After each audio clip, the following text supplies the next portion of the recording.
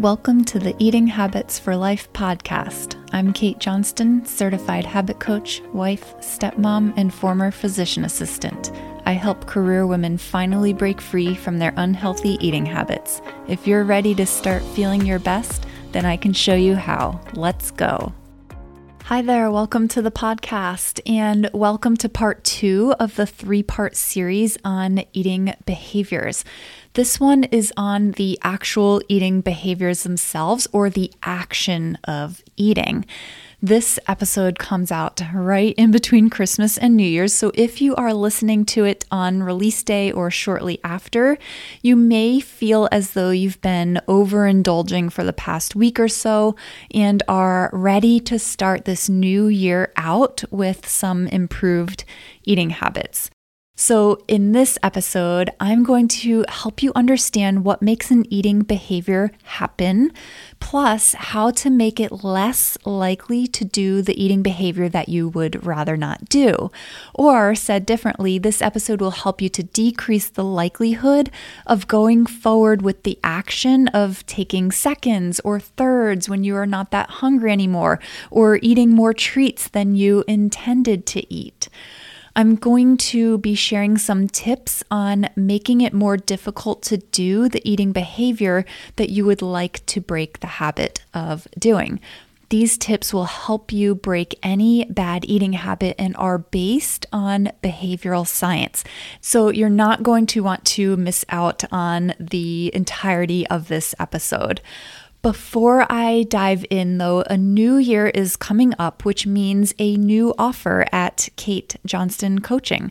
I'm now offering free consults to any career women or even women who don't necessarily identify as career women any longer, who want to get control of their eating habits for life.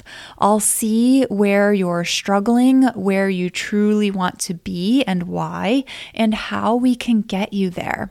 If you start now, you can start making real progress towards your goals, whether they be weight loss or non-weight loss goals. Maybe you want more energy, better health. Maybe some of your eating habits are contributing to medical issues you'd rather not have affecting your quality of life or even your length of life. Whatever it may be, now is the time. Not because we're approaching the new year, but because now is always the right time. The longer you go not getting the help you need, the longer you put off feeling better, feeling healthier, happier, more confident, more energized, all of it. You'll see how all different areas of your life improve after you truly get control of your eating habits. So don't put it off any longer than you have been. Take advantage of the free consult now so you can get a start on the life you really want to be living. Just fill out the very short form on the episode page or visit katemjohnston.com/consult.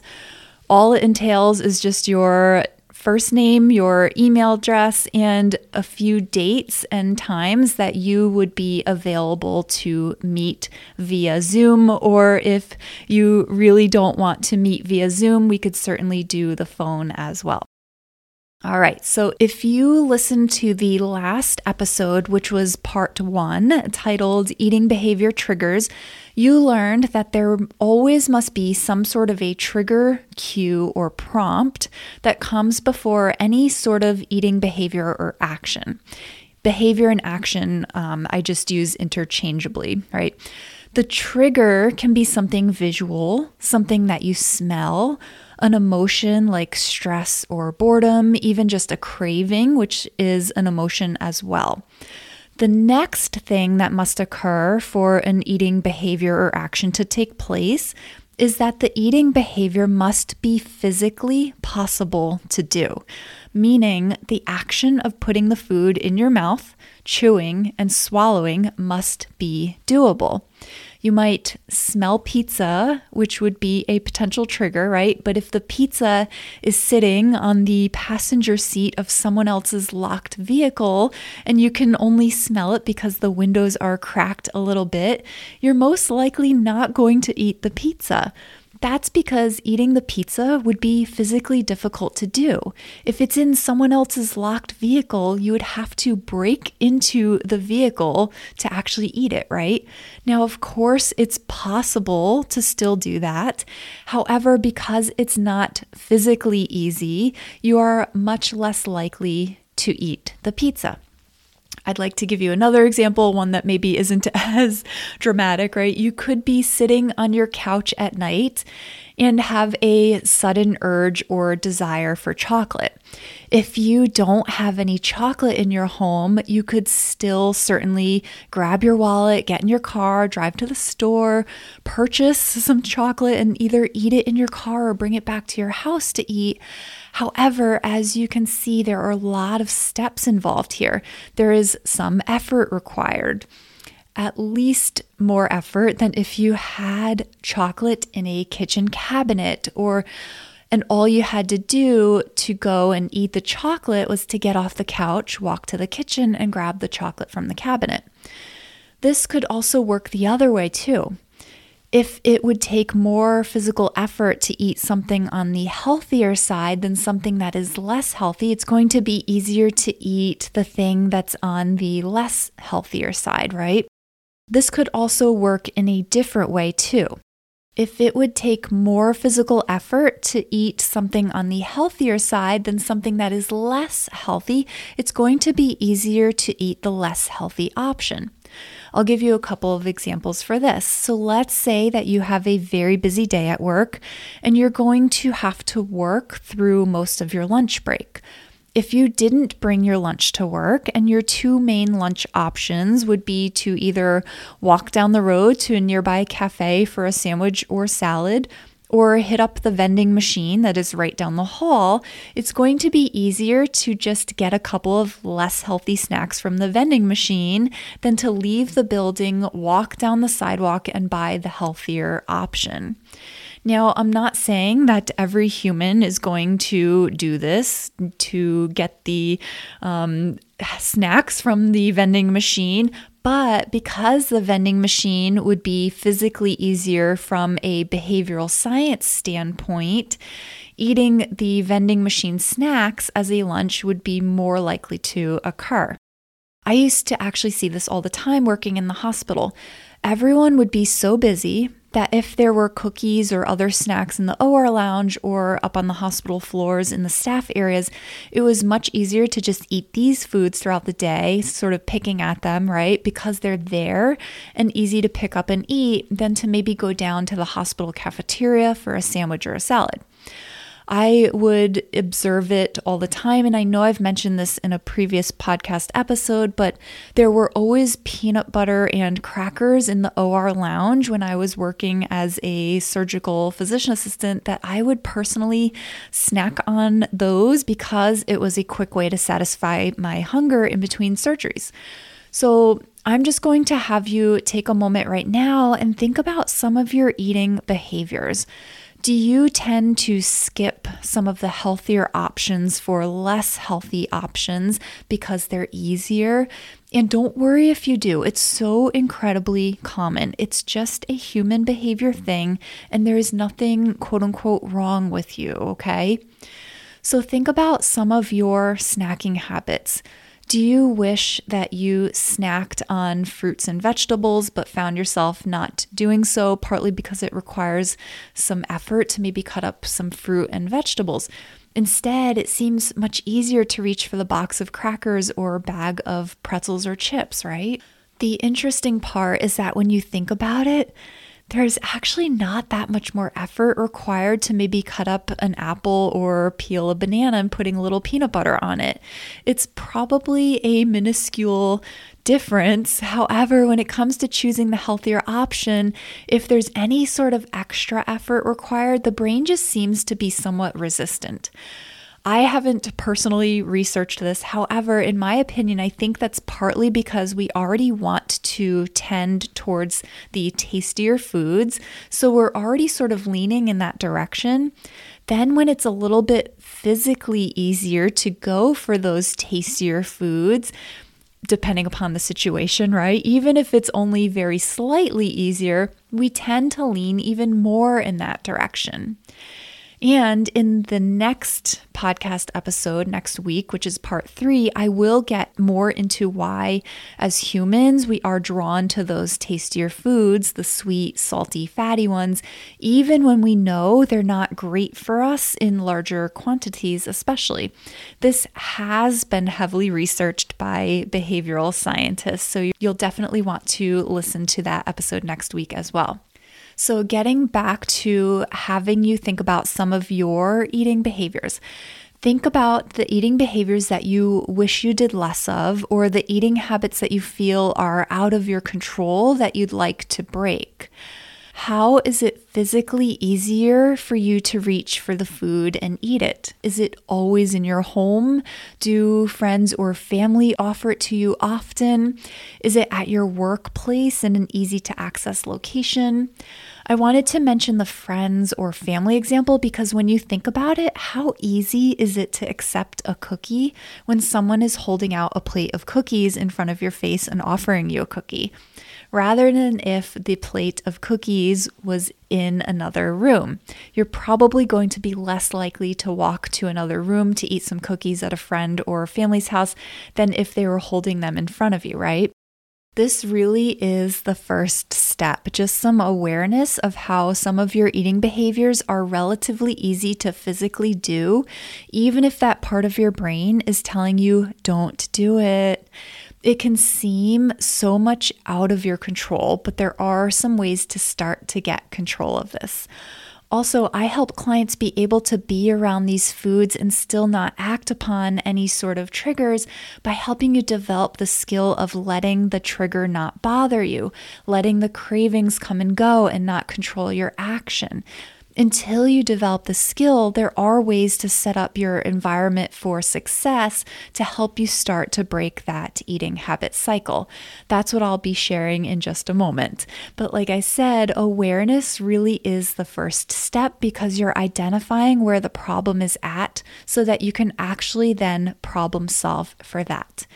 So if you feel like you are eating more at dinner than you want or need to, for example, think about what's making it easy to eat more at dinner than you want or need to. Is it because the food is sitting there on the table enticing you? If it's sitting there on the table, it's very easy to reach for seconds, right? So once you become aware of this, you can start to tackle the problem. You can make the behavior more difficult to do physically. It doesn't have to be impossible to do, but even if it's just a little bit more difficult to do, it'll be a little less likely for you to go forward with that eating behavior or action. It creates some friction between the eating behavior trigger and the eating behavior itself or the eating action itself. Any little bit of friction can help to decrease the likelihood of you going forward with the eating behavior. Certainly, the more friction there is or the more difficult it is to do the eating behavior, the less likely you'll do it. So to start to weaken a habit cycle, meaning break a bad eating habit, you would need to do the eating behavior less often. To do the eating behavior less often, you learned in the last episode that you would need to decrease the trigger in the first place, and then the next part would be to make the eating behavior itself more difficult to do. Making it more difficult to do won't necessarily mean that you can't or won't do it, but will decrease the likelihood. At the very least, it'll give you a moment to really think about if you want to go forward with the action. It allows you a moment to take control back. Making it more difficult to do when done over and over again will overall decrease the number of times you actually go forward with the eating behavior, weakening that eating habit cycle. Making it more difficult to do the eating behavior just simply means making it so that you would have to put a little bit more physical effort into picking up the food, chewing it, and swallowing it. The easiest way to do this is to put some distance in between you and the food itself, some physical distance. Even if it's just putting the food up on the kitchen counter rather than leaving it on the kitchen table in front of you while eating dinner. You can even go one step further and wrap the food up after you take a serving and put the food in the fridge so that if you were tempted to go for seconds, you'd have to physically get up from the table, go into the fridge, go into the Tupperware, take the food, probably heat it up in the microwave if it already got a little bit cold, right? Do you see how that's more effortful than if you left the food on the dinner table while you're eating and all you would have to do to take seconds or even thirds would be to reach to the center of the table? Also, if you think about this, you're also decreasing the trigger here as well. You're decreasing that visual trigger, even the olfactory trigger, right? The smell. I'll give you another example of how you can make it harder to do an eating behavior or eating habit that you're trying to break. Let's say you want to stop snacking on candy at night. Of course, you can decide to not buy candy and keep it in the house. That would make it much harder to snack on candy at night if it's not even in your home, right? But let's just say that the candy is in your home. If you put the candy in a difficult to get to place, you're making it more difficult to snack on the candy because of more effort to go and dig out the candy. You could maybe put the candy in the back of a cabinet that's really high up so that you'd actually have to maybe stand on a step stool and pull a few things out of the cabinet in order to get to the candy. You could even buy a lockbox and put the lockbox in maybe an unusual spot and then put the key in a completely different part of your home, maybe on the other side of your home in a difficult to get to spot as well. That way you can still have a treat on occasion if you want to. However, it's going to be much more difficult to do the action of eating the candy, so you'll probably start eating it much less often. Now, of course, you might be thinking, well, I'll just go to get the key and then get the lockbox. But trust me, this has been studied by behavioral scientists, and they have determined that doing this, especially doing it over and over again, is going to decrease the number of times that you actually go and do this. When you decrease the number of times that you do the eating behavior, you start to really weaken and then break that habit cycle, right? Because remember, a habit is just a behavior on repeat. So these are just some examples, but what I help my clients with is looking specifically at what your eating behaviors are and problem solving for those specific eating behaviors as far as finding the triggers, treating the triggers, and seeing how we can make the behaviors more difficult to do, right? When you have someone doing this with you, it makes it so much easier, so much more doable, and we can really look at every little part and problem solve for all of this, right? Plus, you develop the skills to get more control so that you don't have to be putting in the effort to decrease the triggers and make the behavior harder to do for the rest of your life, right?